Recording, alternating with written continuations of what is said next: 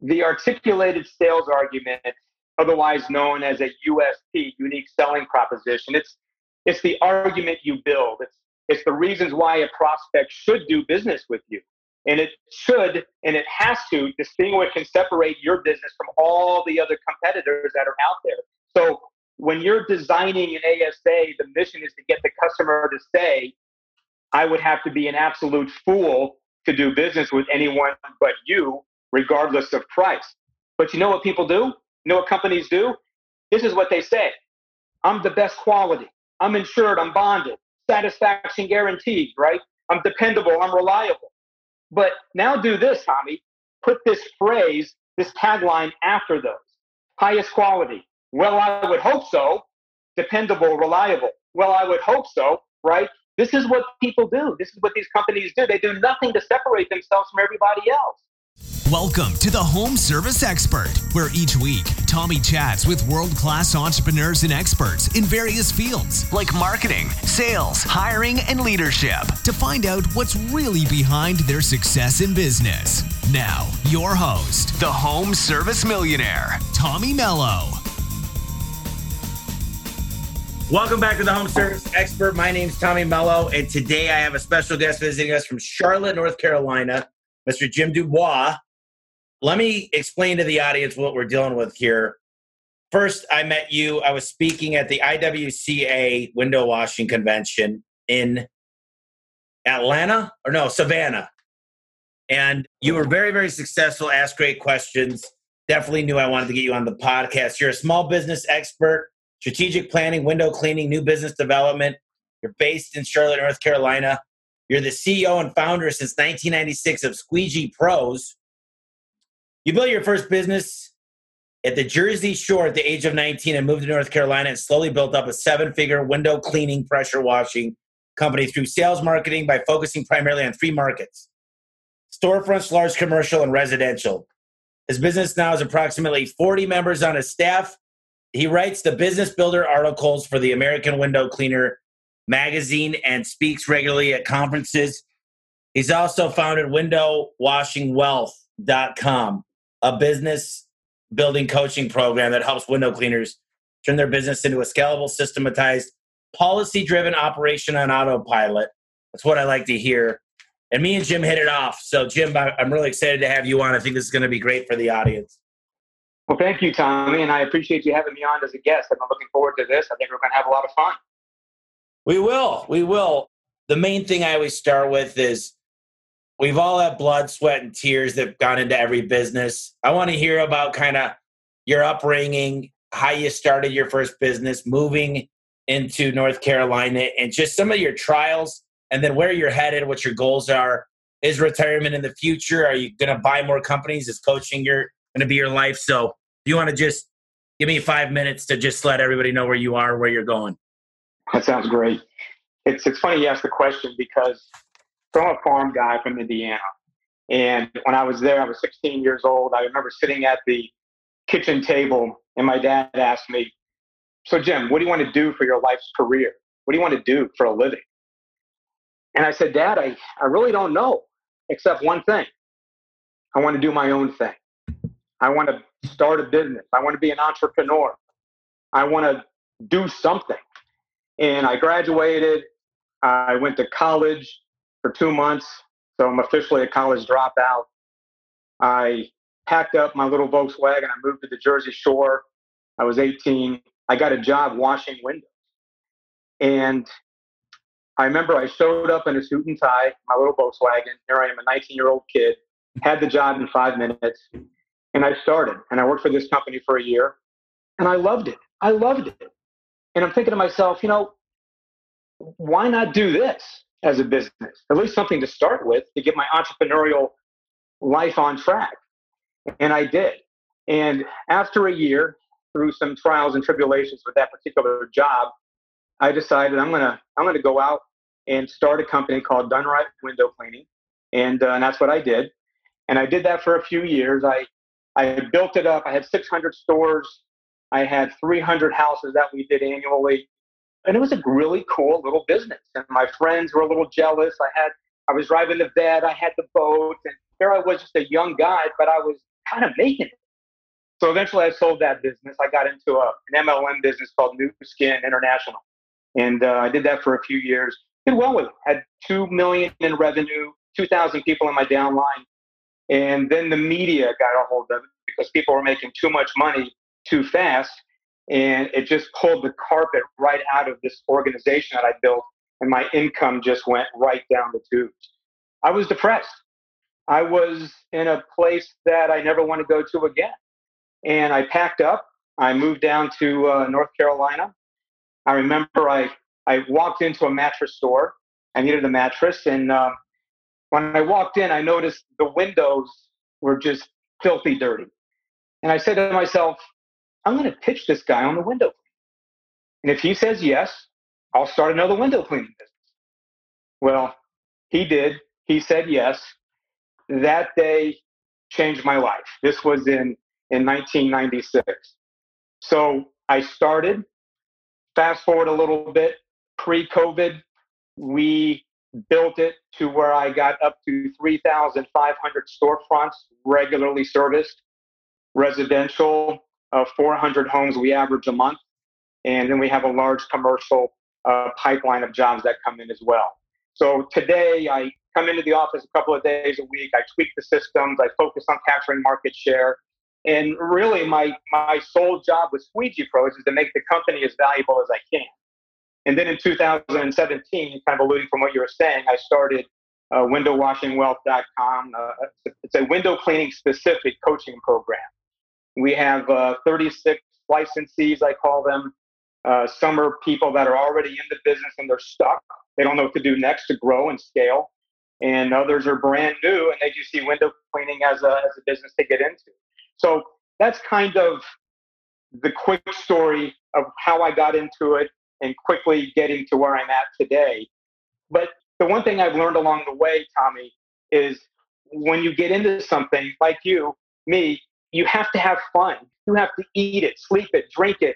You have to have such a passion for it that nobody can shake your faith if you're going to go to the top. And once you get that in your blood, it just becomes you. And nothing can stop you most of the time. You might get slowed down, right? You're going to hit the bumps in the roads, and we've all hit it. I mean, 2001, 2008, right now are parts of those things. So those are some of the trials and tribulations that I've hit, and there's a whole lot more to that. But that's kind of a little bit of the bigger picture, a little bit faster getting. So right now you've got, did you say 17 licensees? 36 around the country. Oh, 36. So you're training people how to make money.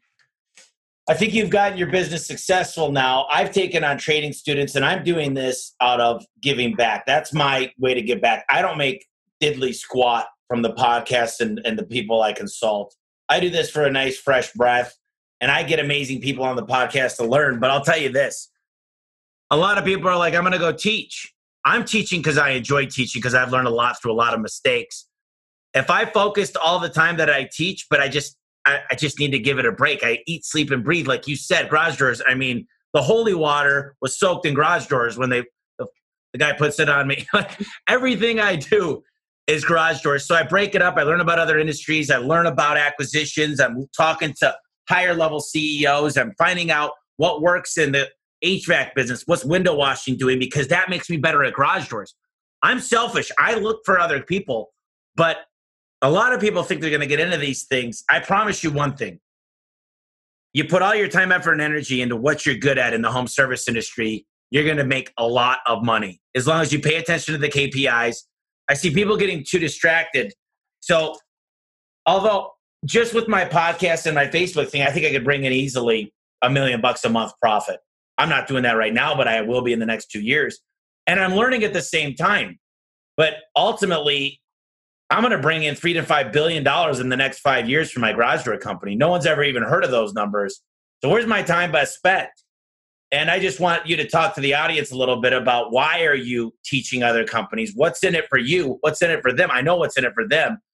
And where do you see yourself going in the next 5 to 10 years? And what's the ultimate goal? Are you going to sell to a private equity company? Are you going to start consuming other companies? Are you going to team up with do an IPO? I mean, where does it look like, and where are you going with both sides of the businesses you're working on? Well, Squeegee Pros, that's my bread, my butter. It's my passion. It's my baby. It's growing up. It's growing up fast. It's exciting. And Christina, she's president of Squeegee Pros. So I vested her in as a partner. So the torch is being slowly passed into her hands.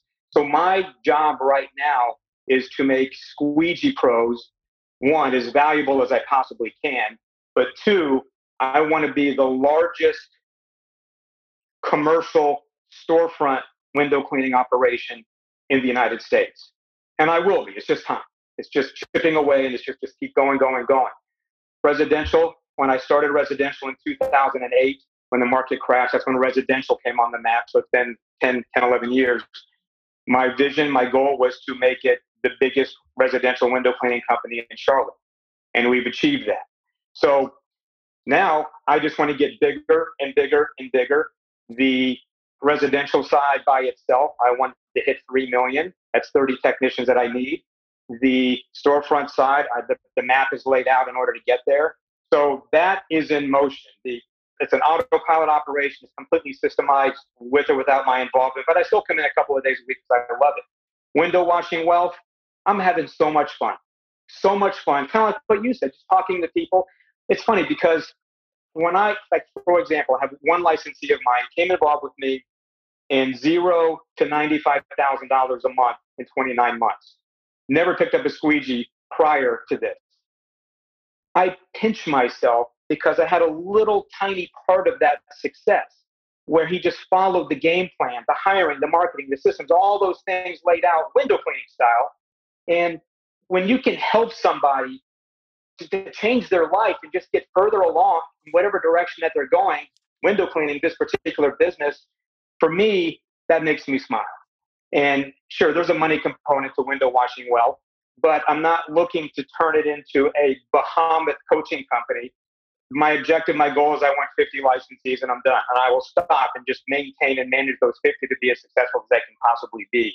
We'll see what the horizon brings after that as the opportunities might come in. So that's Squeegee Pros. That's window washing wealth.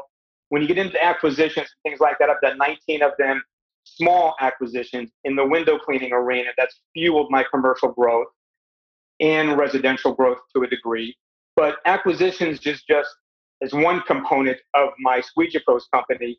I'm invested in part owner of a landscape company. There's rental properties. When I look at acquisitions, I look at the financial landscape of my life and what can I do to fuel my retirement and all of those things. So it's like when you take that magic pill of entrepreneurialism and nothing can get in the way, your whole world becomes your oyster. It's just what you want to do with it.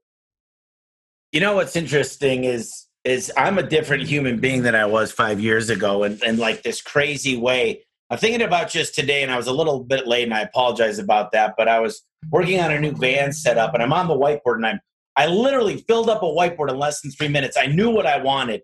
And I said, here's how it's going to look. Here's how it's going to be. And then these guys are looking at me like, holy crap. And then I said, for my checklist, I said, where's my checklist for the new vans for both companies? I want to sign up from both companies, everything. I want a date of when it's going to be done. And I want to have a penalty built into when it's not done on time. And I basically said, the whole way I think about things is manual, system, standard operating procedures. Everything's got to be written down and everybody needs to agree and communicate and understand and be able to repeat it back to me. And if they can't, there's no structure. Why do I get mad if I can't get mad? What am I mad about? What were they supposed to do? They don't know. And the crazy thing is with the small businesses I see, they're like, dude, this guy keeps doing this. Show me where you wrote down what he's supposed to do. Show me where you've created what his day should look like. Everything that he does on a daily basis. And I think that's just, there's something with small businesses, you get chaos, but they learn to love chaos. They become firefighters.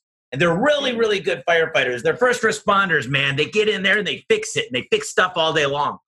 But why can't you stop them from learning how to stop fixing and stop creating those problems? It's like, I'm passionate about it, but I'd love to hear your perspective when you were smaller, how you got more systems driven and expected output, because it's mind boggling now that I know it, how I didn't understand it before and I can't go back there.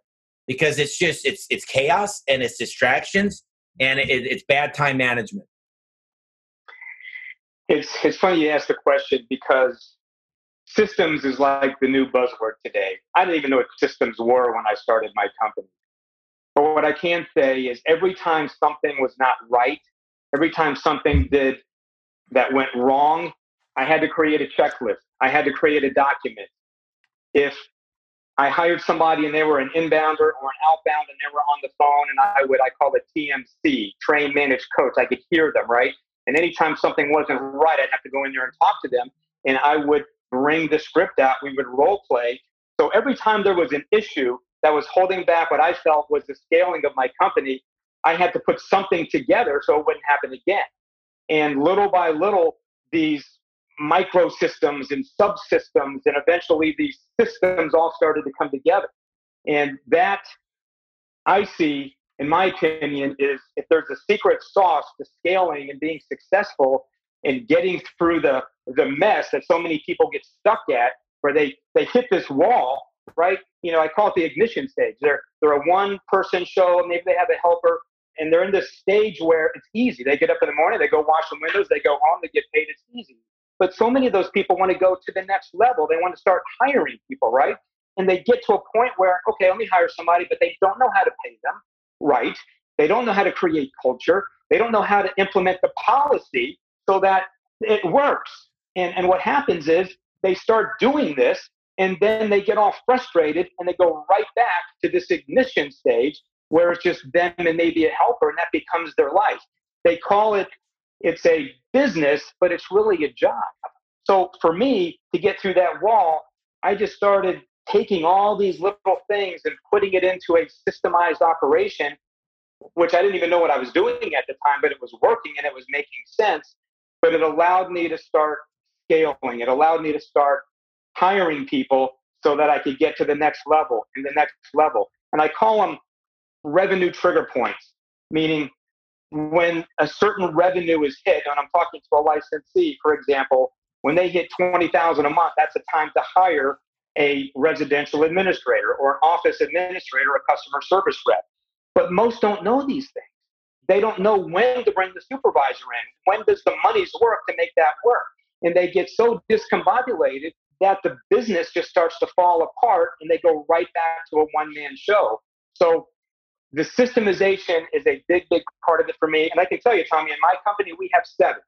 We have a recruiting system. We have a lead generation system, a service system, world-class service system, an ethical selling system, an enforced policy system, financial and expansion systems. And when you start laying all this stuff out and you start putting the documents together and you start enforcing this stuff and you start getting together with your leadership team every month, every quarter, and making sure every I is dotted, every T is crossed, little by little, it starts to turn into a machine, a systemized machine that turns into an autopilot operation. But you know what? Most never get there because they have no clue how to get there, even though they want to. I love the TMC, train, manage, coach. I'm going to put that graphic out there. I have a vehicle wrapping company for A1 mostly. So we do wraps, and my buddy runs it. His name's Chad, and he doesn't have any experience, and he's doing very, very good considering I just kind of threw him in there and said, figure it out. But I told him the other night, we were up talking, having a beer, and I was like, dude, here's the deal. We need to go visit the number 1 company or the number 2 company in the United States. We need to pay them really good money to take our time. And we need to go learn from them, their standard operating procedures. I want their checklist. I said, this will fast forward us 5 years. We're going to know what software they use. We got to explain to them that we're not even their competitor. And if it were my way, I'd give them a little bit of equity. I'd give them some profit sharing, and I'd have them even show up. And I might even have them take our phone calls. And I'd learn how they advertise. Go to someone who's done it, that has a vision, that's built what you want to become. And you find the right owners. Yeah. Some of the owners are interested in doing different things, but if they're like, I'm the biggest I want to be and I'm not going to grow out of Massachusetts, this is where I'm at. You go visit that company. You get out of your comfort zone and I want to pick up your SOPs. I want to see your depth chart, your org chart. I want to know what marketing's working. I want to see how you intake a customer. I want to know the software. I want to know where you have them sign off. I want to know how you sell financing. I want to know all the problems that existed 10 years ago when you started. I want to know what clients you turned down. I want to know what you sub out. I want to know, do you get a finder's fee? Do you get referrals? All these things are like, they're out there, and you're providing that in window washing because you've gone through all this. You've gone through a dozen years of mistakes, trials, and tribulations to be able to define this stuff. And I'm just like, dude, I don't want to do that. The money, the opportunity cost is just too much to do this in the business I'm working at with that I'm very littly involved in, very little. But you're absolutely right. This stuff is amazing that you just said. I've got a lot of notes already. So what made you decide on residential and commercial? You've got a few different sectors there, and it's not something I usually recommend because you got to be set up differently. It's different training, different harnesses, different insurance, different workers' comp, different ladders. I don't know your business like you do, but I don't see a huge advantage of having two completely different animals. So explain to me why you chose that. Sure. So once I moved down to North Carolina, a little more mature, had the done right window cleaning up at the Jersey Shore, played with that. Here's the thing. When I made that decision, when I walked out of that mattress store that I was going to start my window cleaning company, I had to put together my vision. I had to put together, what do I want to do with this thing? At least at that stage, where do I want to go? And how do I want to participate in what markets? What I did know is glass and concrete, pressure washing, is everywhere. Everywhere you turn, there's glass and concrete. So there's really four markets one can penetrate. High rise, which I decided not to do because the higher you go, the less glass and concrete there is. So I decided to stay on the ground. I already had familiarity in storefronts. So that was a natural progression to start at that point. And that's where I stayed. For many years, I stayed in storefronts. And that was really where I wanted to go. And I just wanted to make it as big as I could make it. So, but when the market crashed in 2008, well, window cleaning being more of a luxury service for storefronts, well, I started losing accounts and I started pulling my hair out. So I had to make some decisions because I don't want to lay anybody off. And those that know me know one thing. I don't like to go backwards. So I had to figure something out. I had to figure it out fast. So I decided to start the residential side. And that was in September of 2008. And I had never really mastered the residential side, even though I did 300 houses a year, but it was just happenstance. It just came in through the ways that they came in.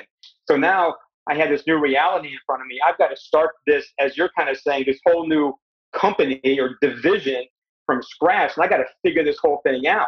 The hiring, the marketing, how do I pay people, the services that I want to penetrate. So little by little, it started to take shape and to take form. And as I mentioned earlier, today we're doing 350 to 400 houses a month, and it's just a machine. But during all of that, we got calls for just large commercial jobs, schools and churches and hospitals and things of that nature. No repelling, just lift work and things like that. So when I was building out this platform of this window cleaning company, I do three things. Storefronts is going to give me permanent, residual, reoccurring income as long as I maintain the losses. 2, residential, it's instant money. When the house is done, we 90% of the chance we're going to get paid. Okay, $300, $400, $500 when the house is done. And 3, the large commercial jobs, well, this was a facilitator for large chunks of money at a time when those jobs come in through the pipeline. So now that I can look back on this 2020 hindsight is great because now when there's volatility in the marketplace, I can lean on commercial, I can lean on residential, I can lean on large commercial because we're experts at all three of those. So the market crashing in 2008 was actually a good thing because it forced me to start residential. And here we are, COVID-19, right? If I did not have the residential side, I'd be fighting right now more so because of the storefront side because they're all being challenged. So we had great decisions that we made along the way. I refer to my leadership team, and it's brought us to this point. So that's why I started where I started, but it evolved from there. And I think the decisions I made, I know the decisions I made were fantastic because it's got us to this point where we have a little bit of leverage or we can lean on one or the other. So come the end of March, we leaned to residential. And Tommy, we put the throttle down and we just exploded in revenue because we had to make a decision. We had to force feed something or I was going to have a real big problem on my hands. So it ended up being a blessing in disguise, I guess, and one way of looking at it. I hate it for everybody. This whole thing is even going on. But that's what got me to where I'm at today. I agree. You did the right thing. I see two different outcomes here, and this is my perspective, so don't take this the wrong way, but you made money during commercial. You did a lot of money. You had consistent money. But you said COVID forced us to go into residential. What I love about residential is you've got hundreds, if not thousands of people. A big commercial account shutting you off could screw up it could be volatile. You could have to lay off 10 people. But I noticed one thing in garage doors. The guys that do commercial, rolling steel, they do fire doors, they do access systems. They make a small fortune when they master it. But they don't touch residential. And I look at this company like Vortec, and they've got a go-to-market strategy, and there's very little competition for them. But I'm like, I'm playing chess when everybody else is playing checkers in the residential game. So I'm like, you guys, good luck. And I could scale fast in residential. I mean, I could get people certified in less than 2 months, and I can make the phone ring off the hook. Commercial accounts, I mean, they got to think about something. You're talking about 18 months from now because it's got to go to here, to here, to here, to here. I'm not saying I hate commercial because I've seen people make a fortune in commercial. But what I found is the small companies that are doing commercial always lose. They think they're profitable because they look at the ticket size. But they're not set up. They don't have the materials. They don't have the know-how. They'll make enough money to say it's worth it. But when they really, really dig into their CRM and their accounting software, their ERP or whatever they might be using, they're not making a lot of money. And it's very rare. People have very rarely proved me wrong. Because if you pay attention to the warranty calls and the skilled labor you have involved and the tracking of the hours, but I would say that COVID forced you into something, and my guess is when you see your ROI on scaling your residential, you're going to go, holy crap, let's do this 10 more times in a few other areas around me. And then when you go to sell, when they analyze your company, the quality of earnings is what they call it. They're going to do audited financials. They're going to go, well, he doesn't have Home Depot. He doesn't have any large clients that's going to cut. The worst case scenario, these 4 mansions on this one street account for 2% of his revenue. If those mansions, God forbid something happens to those, he's a pretty solid company. So I get it, and it works for window washing. I just don't like it in a lot of industries where they're like, I do Home Depots, I do home warranty companies, I do a little bit of everything, and we're specialists of nothing. I could do anything. I'm a handyman. And those are the guys I'm like, look, pick something, man. And it could be as simple as chimney sweeping or window washing is, in my opinion, I'm like, man, is that recession-proof? I want to get my window. I'd go wash my own windows if I was in a bad spot. But I've got the money as a business owner and a homeowner to say, I'll never wash my windows again. Unless I absolutely love it. And I'm teaching, I don't have any kids yet, but if I had a little daughter, I'd be like, we wash our own windows because we're adults and we could do this and I'm a good father. But other than that, I'm not going to do that stuff. So what's your take on that? So when I look at my company, it's really, Squeegee Pros is really like 2 companies under the company umbrella. My residential guys don't do commercial. My commercial guys don't do residential. It's 2 distinct entities in itself. The beauty of storefront. Super smart. And when I look at the storefront side, there's not one account I could lose that's going to cause harm to my company. Meaning we don't do large chains. We have pre-COVID 3,500 storefronts. These are your just boutiques, your restaurants, your convenience stores. Yeah, they might have 2, 3, 4, 5, 6, 7 locations. So we have sales guys out there that are B2B sales guys picking up stores. So if we lose 5 or 10 stores in a month, well, we're always in a growth mode. I'm talking pre-COVID. We're in a rebuilding stage right now, but we're continually in a growth mode. But it's its own division inside the company. So that's that animal over here. And it's a machine. It just goes. And then you said something that holds so true on the residential side. The market that we go after in residential is the upper middle class. It's the affluent, it's the super affluent. And these people, like you, are the least and the last to be affected by any economic issue, situation that comes our way. And right now with my company, especially There's a new 5-letter word out there, and that word is clean. Everybody wants clean. Window cleaning, house washing, gutter cleaning, pressure washing, all the things that we do. Plus, more people are home now than they ever have been. And when they've got that disposable money to spend because they're not going on vacation, because they want to do the right thing for their home because they're always home, we're the first to call, provided we're front of mind. Most of my competitors are sweeping. They're not even out there doing what we do. When we put that throttle down, we put it down hard. So that's how my company is set up. And because of that, we're able to, I believe, win, certainly right now on the residential side. But I'll win again in the end on the storefront side too, because I'm like a turtle. I just don't stop. We just keep selling. My sales guy, we hired him. So we took a break with the whole COVID thing, and I hired him in June. First month out, $1,400 a month in new storefronts. This is reoccurring. We're showing up once a week, once a month, twice a month, whatever it is, some kind of a frequency, or we don't do it. And when you start extrapolating those numbers over a few months, a year, 2, 3, 4, 5 years, you can see how I've built that commercial storefront division into what it is today. And it's the same thing like with garage doors on the residential side. We just turned the marketing dial up. We listen to the inbounders, the outbounders. We're watching the return on investments on whatever marketing plates that we're spinning. And some of the plates that we spin wobble. But if there's a return on investment on there, we just keep it wobbling. And some of the plates that we got a 33.52 times return on our money on Google last month. 33 times. People would kill for that. So we just turned it all the way up to see what's going to happen.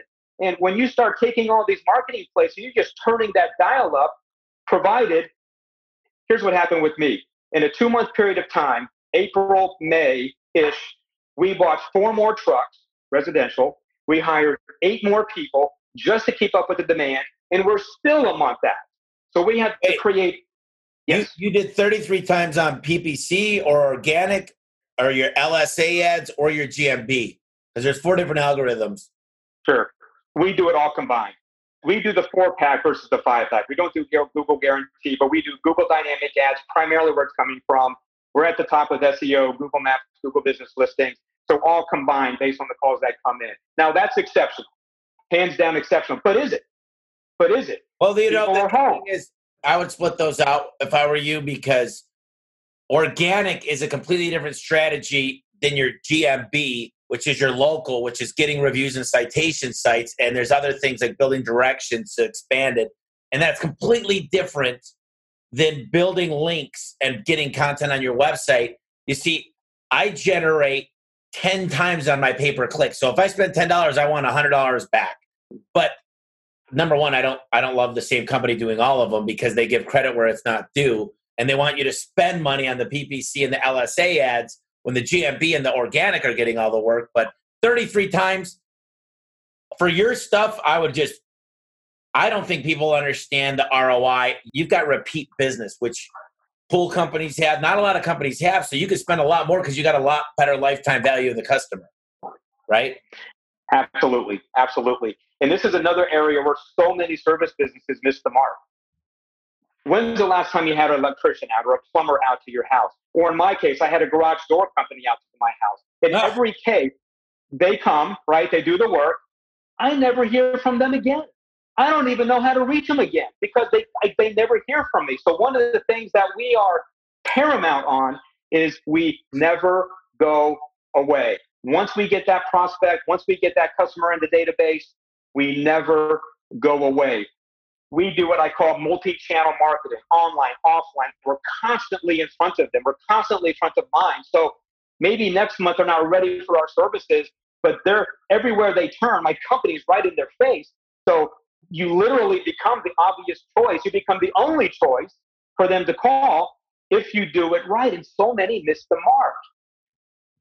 I love this stuff, man. You got me going. I love someone that's energetic that can keep up too. You know, you've learned a lot of lessons, obviously, through the years of a bad economy. I'm very fortunate, and you're very fortunate that we are still allowed to work. There's not tanks going through the streets, and we're considered essential. But if it got way worse, and let's say it spread and it was killing in the 10 percentile of the people, you know, we'd be locked. I mean, and I don't have a plan for that except laying off a ton of people, which I didn't have to do. But if I wasn't allowed to work, I've got enough money to pay for 3 months easily. I mean, that's my number. I have to have 3 months. Everybody should have 3 months. I have enough to pay payroll right now for about 14 months if I had to. But a lot of my stuff is performance pay. So guess how much my performance pays if we're locked up? So actually, I could probably pay for the next 5 years because all those people wouldn't be making anything because there's no performance. But I wanted to talk a little bit about Recession-Proof. What is your plan with the commercial side? Because right now you need to be saying, when everybody opens back up, I need to be the first one at their door. I need to steal market share. I need to triple the day that I'm allowed to triple. So what's going through your brain to say, great, residential's killing it. I'm happy. We're scaling that. We're spending the right marketing dollars. But when this opens back up, because some people are closed right now, I want them to understand they should be working on the processes. They should be putting the SOPs. They should have a marketing plan that's gangbusters. So what do you have up your sleeve that's going to go out and just plow? Couple things. One is, and when you look at storefronts, that business model is very simplistic. You probably get the idea. We put routes together. We put one guy on the route. He does the windows over and over and over again. And that's how that primarily goes. But the strategy that's worked very successfully for me through the years is two things. One is acquisitions. We have an acquisition system in place. Every year, we track all of the new competitors coming into the marketplace and all of those that have left. And with that, we have strategies in place where we're constantly, when I say constantly, every 3 months, we are in front of that window cleaning company, ready to sell, ready to sell, ready to sell, ready to sell. And so again, we become the obvious one to call when that time comes, which is how I've done the acquisition. So we're stepping up that game. The second thing is a sales team, a B2B sales team. We already know we're picking up accounts. So even though we're in phase 3 where we're at here in North Carolina, there's some restrictions on some of these stores and whatnot, but we tested the waters in June. It was successful. We know we can pick up accounts. So now my objective is let me find some sales superstars, some sales closers. Let me raise the bar in pay. And we're performance pay on everything that we do as well with the technicians and salespeople in the field. So let me assemble a team more so than I've ever had before. And we're just starting to do that right now to add to what we have right now. So that's how we're approaching that. The other side to that is we are looking and we're having staff meetings now and we're designing who we feel on the larger commercial side, who's our dream clients? Who's the clients that we would kill to have if we could somehow get past the gatekeeper, which we're working on that to make that happen. So we're working on that and we will put the throttle down on that as well to start bringing in a lot of those accounts.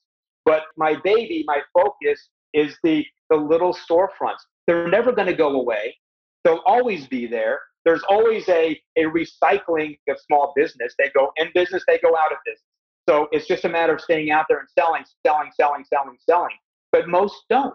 Most don't go to the level that we go. So to answer your question, those are the things that we are doing, things that we're working on to do, and we will not stop until we get to where we want to go. I'm going to go speed round here in a minute, but you brought something cool up, the gatekeeper. And I've got some clever things to do. If you get a minute, you should call me. We'll find your 5 biggest customers you're going to go after. We're going to find out the LLC. We're going to find out the person. We're going to skip trace them. Then we're going to send them a really nice letter, but then we're going to stalk them on LinkedIn and Facebook. We're going to send him a gift. And we're going to continue to send gifts to him every 3 months. And the gifts are, one's going to be a tape measure. And are you measuring the results of who you're using with your logo on it? The next one is going to be a Rubik's Cube. And it's going to say, I'm still puzzled why we haven't connected. And you're going to find things that he loves. You're going to find a John Mayer CD and find something that's signed on eBay for $15. And this guy is going to go, who the hell is this Mr. DuBois guy? Because I got to get a hold of him because he's so damn persistent. And that customer, you find 5 of those, is going to be equal to 3/4 worth of work. And it diverts the gatekeeper. And this is the stuff that people love to talk about, but they never do anything. But I got so many more questions. So let's start. And we could go a little bit longer, but I want to know a little bit about, I know a lot about acquisitions and I know how to value acquisitions. The problem is it's hard to build something. Today I called my wealth manager and a couple lawyers And I said, I need to build something that seems more attractive to them than me. And I think what I'm going to have to do hundreds of them a year, I'm going to have to let them remain some type of equity holder. I'm going to limit the amount because the day I buy them, they're worth 4 times more because I'm the platform company. But I want to make it so attractive that when I go out, Jim, if I had a town hall with you and I was window washing, I was A1 window washing, that you'd go, dude, I'm pretty interested in this because this actually takes my upside to more than I could cash out some chips today. I can make a hell of a great salary. I could get rid of all the crap I have to do.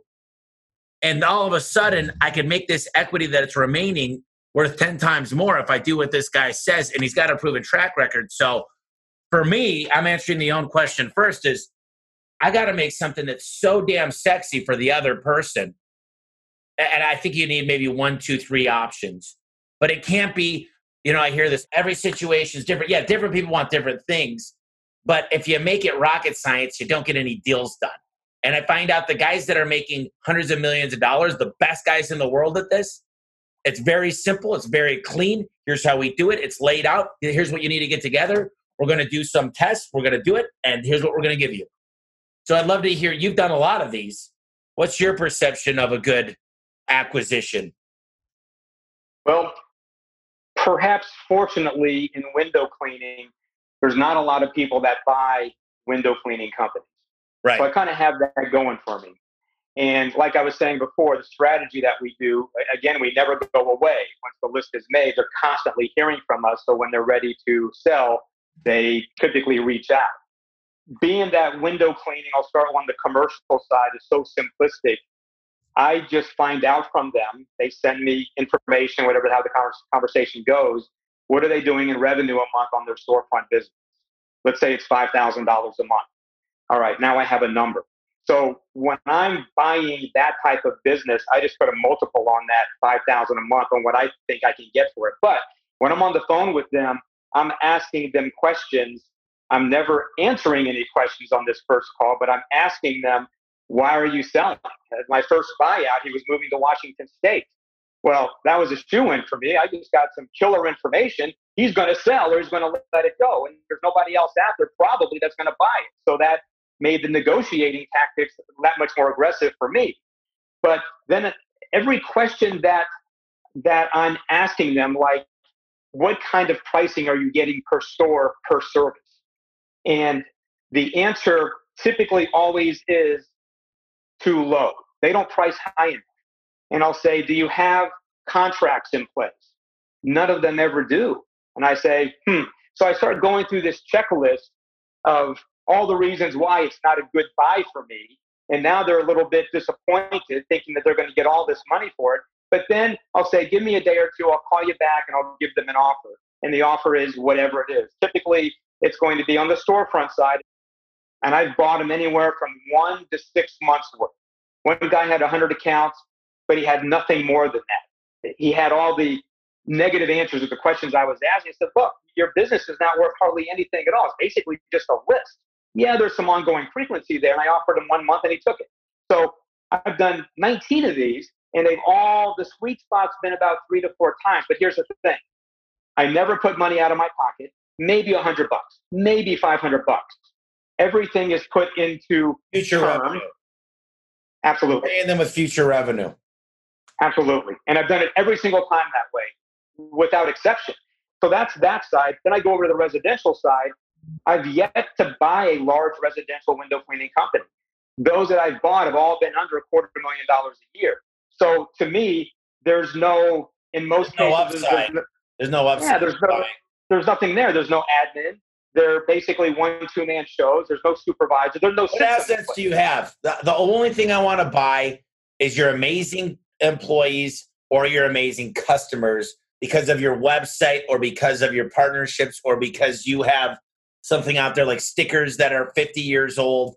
And I want to buy your phone calls and I want to buy your employees, and then I'm going to retrain them, requalify them, and 70% of them might make it through. But unless you've got a 10 technician company, all I'm doing is coming in and giving you equity in something you didn't build. I might as well grow organically.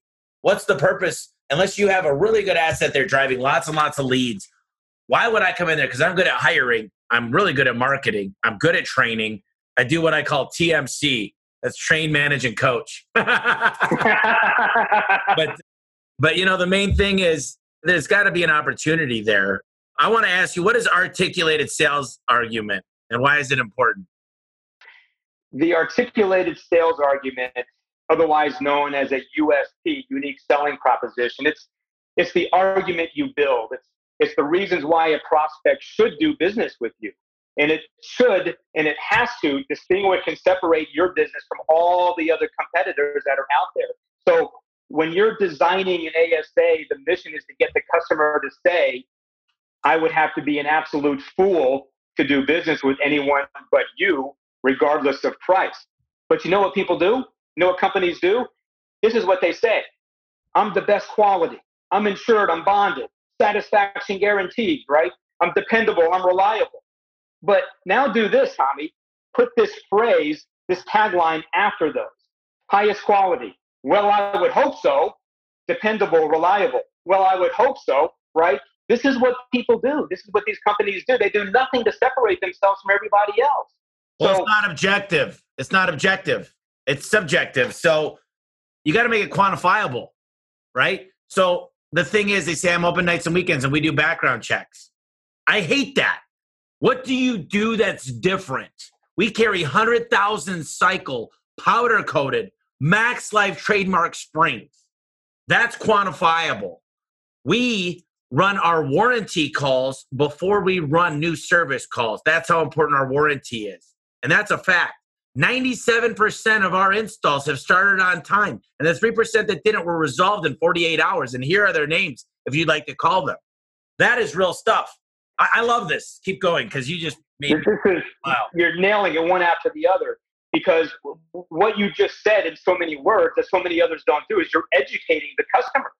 When you educate them on why what you do is so much better than everybody else, just because you're educating them, it starts to get them to be 100% full circle, all eyes on you, because no one else is saying this stuff. And the other side to that too, Tommy, is when you're marketing, window cleaning, pressure washing, et cetera, that's vanity stuff, right? So you have to go deeper as to why they need to have a gutter cleaning. When the ice dams fill up, it pulls away from the gutter from the house, and that's a reason, the other reason why you need your gutters cleaned, and so on and so forth. But if you can find the pain of that person and then offer the solution, you're going to win most of the time. And these articulated sales arguments, I mean, I'll be the first to say it. If you're brand new in business and you're in the home services industry and you're brand new just starting out, you got to start thinking outside the box on what's going to make you better because you have no track record. You've got to come up with some stuff, things like you just said. So like my company, some of the things that I say are unique selling propositions.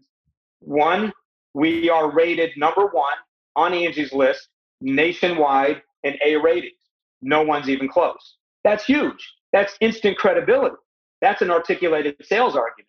Another thing is, how many times have you waited for the technician to come to your house for whatever service it is? They don't call you.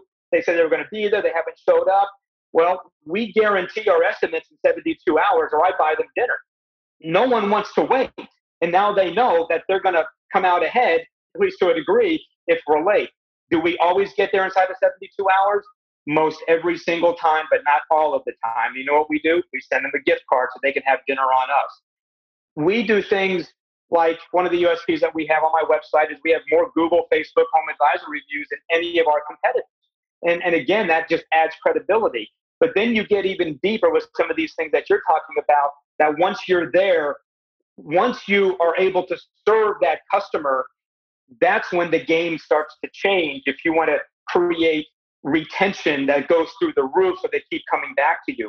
When my technicians are on the way, and then all this stuff is tracked, when our technicians are on their way, they have to make a phone call to that customer. Hey, this is Jim, Squeegee Pros Window Cleaning. We're on our way. I just want to let you know looks like we're going to be there right on time. Can I pop by the store? Can I get you a soda or something? Nobody does this stuff. I tell you that. Nobody does this stuff, right? Yeah, I heard you say it at the conference. But we've been doing it even prior to that. When we pull up, we don't just park anywhere. You got to park in a spot where they can see you. Yeah, this is easy stuff. This new truck I'm designing is when you walk into my driving showroom. We're going to show you why A1. Then I'm going to show you the parts we use, why the installation the installation, why our warranty's better. And then I'm going to give you a checklist and say, here's what I want you to go through, because I'm going to ask you when I finish, not only to give you a testimonial, but Jim, I want you to call 2 other of my customers. When you call 2 other customers, these are our last 2, I'm going to give you another $50 off. But you got to call them because I'm going to check up on you, Jim. Love it. But you got to call them. I want to hear how I did. I'm just as curious as you. But I'm going to give you this checklist. It's got about 12 things on it. It's about cleaning up. It's about seeing darkness. Just so you know, Jim, I've got 2 pairs of eyes on everything. We call every single installer after we finish. We're going to make sure to blow out your garage. We're going to make sure that your light bulbs are installed. We're going to make sure your springs are balanced. We're going to make sure we left the door cleaner. And listen, I'm going to have James out here. He's a big dude. If you need help getting anything down or any other problems in the house or need a washer moved, we're going to take care of that for you. We are a set it and forget it type company. This is the things we compete on, and we are the best. And just so you know, let's go through each and every part. Let me explain to you why it's important to you. And the difference is there's nobody doing this stuff. They all have good ideas, but they don't know how to do it. They don't know where to start. And like I said, this isn't fair. It's like guys like us, you can't compete against us because we're tenacious. We want to win. And it's like, I'm always looking for something better, for a better way to treat our customers, for better things to do for our employees, for better ways to go to market. And not a lot of people are like that. Most don't do what we do. Most don't. And why? Well, they just don't know, but they can know, right? What did I do after you spoke at the IWCA? I do this in every conference that I go to. I go right to the keynote and I start asking, I just start drilling with questions. I learn more from that than I do anything else. And I do this every conference I go to. I read books. Leaders are readers. I might have got that from you. Yeah. Leaders are readers. I love that. I said that at the conference. Yep. But you know what? It's not hard to make money. It's not. If you just start thinking, what does the customer want? How can you serve that customer? Well, what's their pain points? What is it about that customer how can you serve that customer like they've never been served before? And when you start putting all this stuff together, like when we give it, love it, yes. When we give an estimate, and we do competitor analysis every year. They'll come to my house, Christina's house, somebody's house. I want to see what my competitors are up to. What are they doing this year? Where's the price points? We're the highest price in my market. And I want to keep it that way. We raise the bar. I have a lot of haters because I grab market share. They don't like that. But we also do things where my customers, I can't even imagine them going someplace else. We show up to the estimate to do the estimate. The estimates are compelling. We give them a free gift right at the estimate. My job is to move into that person's house. If I can move into that, so we give them a gift. It's always there. And the gift is something that they absolutely want. They're not going to throw it away. Anytime they need this, or this, they go back to that gift. And my name is always right in front of them. You're when not we finish the job, sure, I'll tell you the gift. So I didn't really write the book, but it's a 24-page manual, how to clean anything in your house. Stuff that you would never think of before, because we're basically appealing to the housewife. But inside there, I've got some goodies in there when it comes to password trackers, when it comes to how often they should get their gutters cleaned, how often they should get their windows cleaned, how to clean things that my wife, after I put this thing together, Tammy, I had her read it. She was like, her jaw just dropped, meaning, all right, I just won. I wrote something really, really good here. But you know what? It goes back to what I was saying before. We never go away. I want to move into that person's house so that they always know to call us. When we finish the job, they get a beautiful gift from us. But the gift may be part of it, but the other part of it is all kinds of marketing material so that they spread it across the kitchen table. The neighbor comes in, they see this, they see that, they see this. Then when you couple that with all the other things that we've been talking about, where you're just constantly in front of them, it's just not hard to build a customer base that keeps coming back to you over and over and over again. You know, here's the biggest thing is experienced shoppers will spend more money. I'm going to a nice steakhouse tonight, and I'm guessing I'm going with some marketing guys, so they're probably going to pick up the bill, but I always pick up the bill, so it's not a big deal. But the point is, I'll drop $300 to $400 with 3 guys tonight, including myself, and I won't even think about it. The difference is is a lot of people listening will spend 30, 40 bucks and say that was a lot of money. Maybe we should have gone and ordered the food ourselves. I will pay more for royal treatment to know that it's going to last. My house, years ago, was the best investment I had. I mean, I paid $275,000. I put 200 grand, 250 grand into it. It's worth about 900 now. Your home is probably the most valuable thing you're going to take care of in most Americans' lives. And my big thing about that is they're willing to put investments in it. They're willing to put, you're going to hear me real quick. I think I might have said this at the conference, but 40% of your curb appeals your garage is the 102% ROI. It's the smile of your home. And darn it, it saves you a lot of money in the summer and winter under your energy bill. And kids go in and out of it. You probably use it like your front door. Let us get this fixed right. Let us make this the Taj Mahal, the focal point of your home. And I'm passionate about it and I love it. And as I talk to guys like you, I've got so much stuff written down. It just re-energizes me to go fight. The problems that happened is Muhammad Ali got old. He stopped fighting. He couldn't. I mean, the best of all time, Mike Tyson, he's getting old. If I could keep my energy to where it's at, it's like there's nobody that could compete because I'm so competitive. And you're the same way. Look, you're out there. You're like, dude, it's impossible. I'm going to be knocking out these doors. And the tenacity and just the overall, I wrote down a lot of words, persistence. Just it's hard to compete with. And it's fun because you could take over an industry. Absolutely. I got to interject for a second because this is how my brain works. The day I started my business here in North Carolina, somebody has to be number one, and it might as well be me. Somebody has to be the best, and it might as well be me. And that was my vision, that when I walked out of that mattress store and I started putting together my plan of attack for the Charlotte market, that's what rang into my brain, and it has never stopped. So every day, whether I'm here or I'm at my home, I'm chipping away. What can I do to raise the bar even higher? What can I do to be even better? What can I do to capture even more market share in my particular market and maybe other acquisitions that I might do? And when you start thinking like that, when you start putting yourself in the trenches and not coming up for air until you hit these specific targets and goals along the way, you're just going to charge forward. You're going to charge ahead, and you're going to come out on top. Eventually, you're going to come out on top if you keep swinging the bat. You know what's funny is I'm going to give some of the best clues I've ever given right now. Is you want to know how to win? Find your marketing source you want. Find the guy on every billboard. Go visit that guy. You want to learn about billboards? Find the guy that's on every billboard. You want to learn about Google? You want to learn about reviews? Call the guy that's getting the most reviews. You want to find out more about Craigslist? Find out the guy that every other ad for epoxy floors is Craigslist or whatever it might be. Go find the most common things in the world, which are HVAC in Arizona. It's probably, landscaping, things like that. And find the people that are winning at it and call them up and say, man, you are killing it. I've used you guys before. I am so impressed. Can you do me a favor? Can I take you out to lunch? It'll be 30 minutes. And man, I got a couple tips for you too. I'm really excited. Look, I always ask people, give me some constructive criticism, but why wouldn't you want to follow winners? So I find for example, I found the best guy. This guy wrote the book, Door-to-Door Millionaire. He's a door-to-door knocker.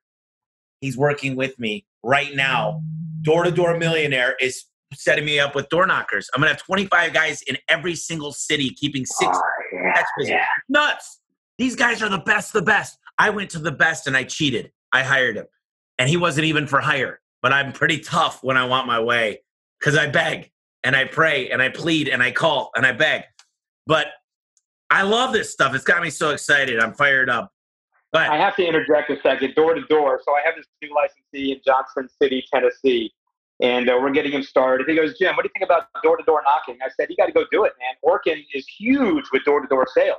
So we put together a little preliminary for him. Day one, we got the analytics, 3.5 hours door knocking, 64 doors, 6 estimates, 4 on-the-spot sales, $1,500 in sales.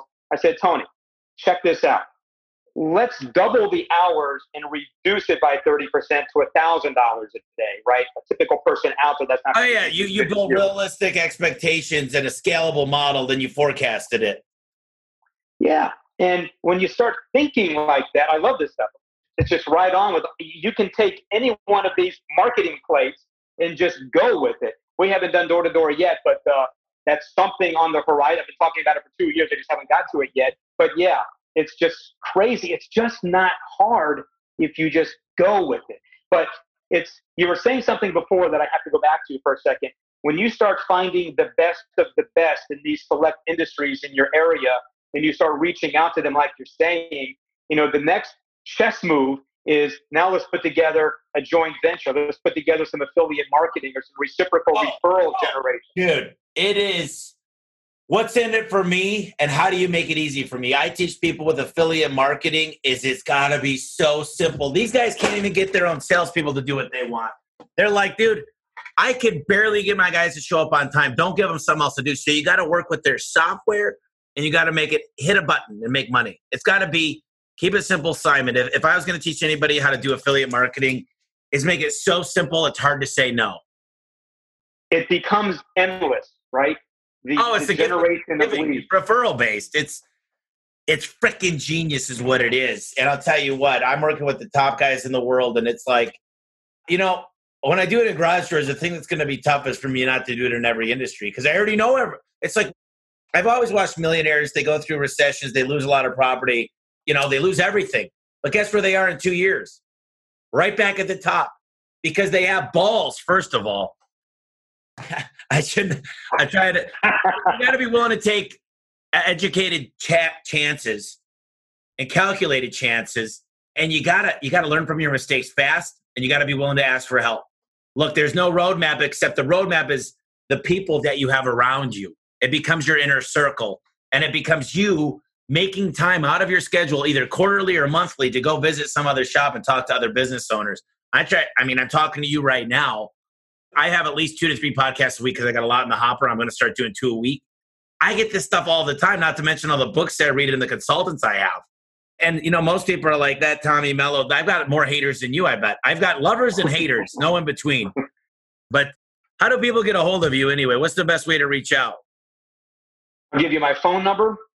You can call me, text me, 704-451-0409.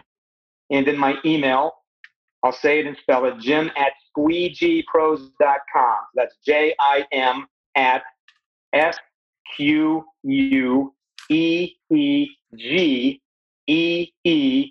Pros, PROS.com. And I tell you, I love this business. I love entrepreneurialism. I just love everything about it because if you just focus and go, you can change your life. It's just not hard. And give me 3 books. They don't have to be anything, books that you've had along the path. I mean, everybody says the E-Myth, so don't say the E-Myth. I'm disqualifying the ones that I get every single time. Raving Fans, I get every time. And I love these books. Trust me, they're my Bibles. But we know the E-Myth. We know Raving Fans. Give me 3 books that have really helped you along the way. Okay, let me see. One would be, this is going back. This is probably late 80s. Charles Givens. The book was Wealth Without Risk. And it really set the stage of my life on bank accounts and insurance and investing money and paying myself first and accumulating something for all the hard work that I'm doing. That's one.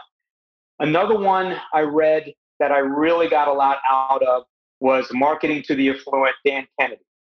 And that was a game changer for me with how to talk to them, how they talk to you, how to design your marketing pieces to get their attention.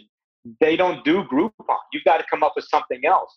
And one that I'm reading now, you kind of alluded to this earlier, some of the words that you were saying. I'm reading it now. I'm almost done with it. And man, it is making my head spin, Tommy.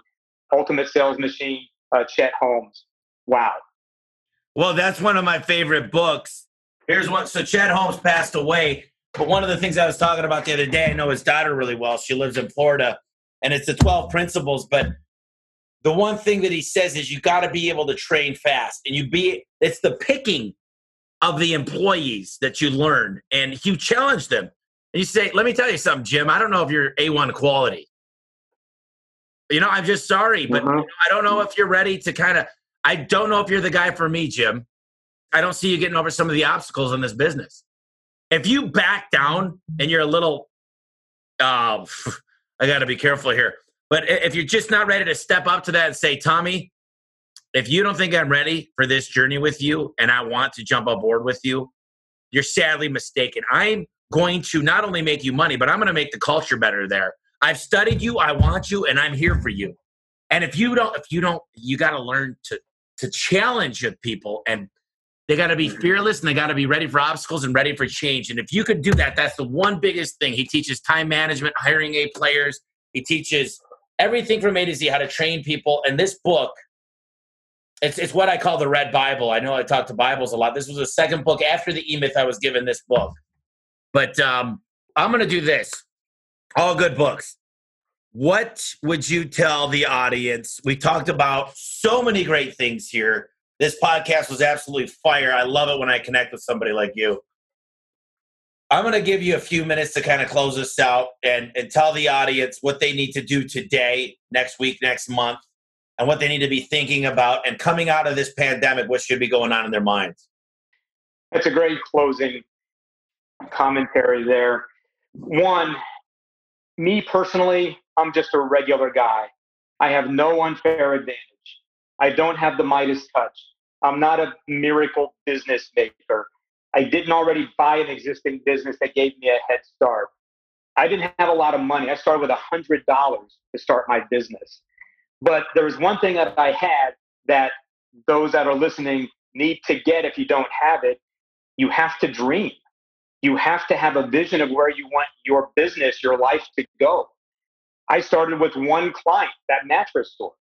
And I had really no idea what I was doing except for the little things that I did along the way with the previous company. So I had to figure it all out to get to the level that I'm at now.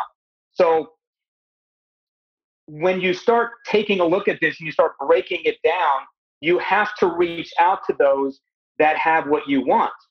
And I wanted it so bad, Tommy, so bad. And I still want it so bad. But I wanted it so bad that I was willing to do what most are not going to do. I was willing to do the uncomfortable. I was willing to stretch out of my comfort zone. I was willing to just get out there and just make it happen somehow, knowing that I was making mistake after mistake after mistake, but I never quit. So if there's 4 words, start and don't quit. Number 1. Number 2, keep swinging the bat. Because what happens if you keep swinging the bat? You're going to hit the home runs. You're going to hit some once in a while. You're going to hit them. And if you just keep doing it, you'll keep hitting them. So I guess that's like the lesson, rule number 1 in the rule of business. Just go for it and don't stop. Pandemic, don't do what so many people do. They close up. They go into a little shell. They're freaking out. They don't know what to do. Then they don't do anything. Us, we're out there grabbing market share. But yes, and you said the words. You have to take risk, but you make a calculated risk. Christina and I sat down it was probably 2 weeks, strategizing how we're going to get through this and how we're going to make this happen. And we, alluding to what we were talking about before, we knew the market that we served, and we just started turning everything up, namely the marketing, and just putting everything together that we already do, and we win and win and win month after month. Our revenues are going literally through the roof. 4 trucks, 8 guys in the last 2 months just to keep up with the demand. So don't let pandemics, don't let downturns in the economy scare you away. You just put that head down. You start just scribbling. You're talking to your staff. You're reaching out to people like you and me and everybody else that's out there to figure it out how we're going to get through it. There's no magic pill. There's no magic secret. It's just hard work. It's just getting out there and just giving it everything that you've got in a smart, decisive way, because most aren't going to do that either. There's so much there. I think the one thing I've realized 6 months since I've talked to you at the IWCA, the one thing I'd say that I've become really good at since then is reflection, of looking at the past, because I'm a visionary. So now I look and I say, what could have been better? What communication, what technology, what script, what checklist, what standard operating procedure? I find holes. I find bottlenecks. And if you can look at the past and say, what could we have done to get more efficient? What could we have done to communicate better? What could we have done to sold more? What could we have done to lower the rate to get that 31 times multiple of our marketing? And as you start to reflect, you see we get so busy and just engulfed with time. The time gets stolen from us when we're in a small business, especially in home service, because we got to go. It's easy to run a restaurant, in my opinion. All my problems are when you open the front door. I can contain that. See, with us, all of our problems start at the front door. Then they go to my customer's house. They go to my logistics, my driving. Then they go to my distribution center. Then Home Depot messes up. So our problems are everywhere. So people that think, oh man, the restaurant industry is tough. I mean, it's tough through the pandemic, no doubt. But I'll tell you what's tough is everything is our problem. Our distribution, our supply chain, our phone systems, our internet. I mean, it doesn't stop. So you wonder why people haven't taken over like Domino's Pizza and certain companies. It's hard to scale a business nationwide like Safe Light Repair has done. Safe Light Replace, Safe Light. They've got to be system oriented. Man, this is killer. Let me throw something else out there. Keep going. I wanted to throw one thing out I was thinking of. For those of us that are in a pandemic situation, a lot of us are, if you want to pandemic-proof your business, here's some insight. One, develop your dream team. Your banker, your attorney, your insurance guy, and your accountant. That's your family stay in business. contact with them. The family business. Yep. Cash has always been king, right? And it's cash, it's cash flow, and it's positive net income. Keep a focus on that. Another one is find out what your customers, what do they want? What's going to make them feel comfortable when you're going into their home during this pandemic and able to serve them, like PPE, for example. The one thing you touched on, and I'm going to second that, is hire super hard. You want the best of the best. You only want A players, and if they can't abide by policy, they're out. That leads to culture. Culture is so important that it will absolutely set your team about. We did an Outback takeout here at my office a couple of weeks ago. We had all of our lead guys here. We were here for 3 hours, just eating, drinking beer, just talking it up, and just talking about things that said, hey, we got your back. We're going to get through this. We're going to be bigger and better than we ever have been. Who wants to go along for the ride? See, pandemics, any way you look at it, every day is a new day. So that forward thinking becomes crucial because now we've learned something along the way. It may happen again, and we only get better. It will we happen only get more again. streamlined. Yeah. I'm going to text you. I've got your number here. We need to get together more. I love talking to guys with the same energy. You see, not everybody clicks, and that's fine. And certain people can never keep up with us. They'd be like, dude, I don't even like to be around those guys. They're fast, and they talk fast, and they're loud, and they're obnoxious. They say what's on their mind. I meet very few people that are on the same wavelengths, and I think we are. But obviously, I think there's a lot of cool things we could do with each other. It's pretty cool, though. Just tenacity, that desire to be number one.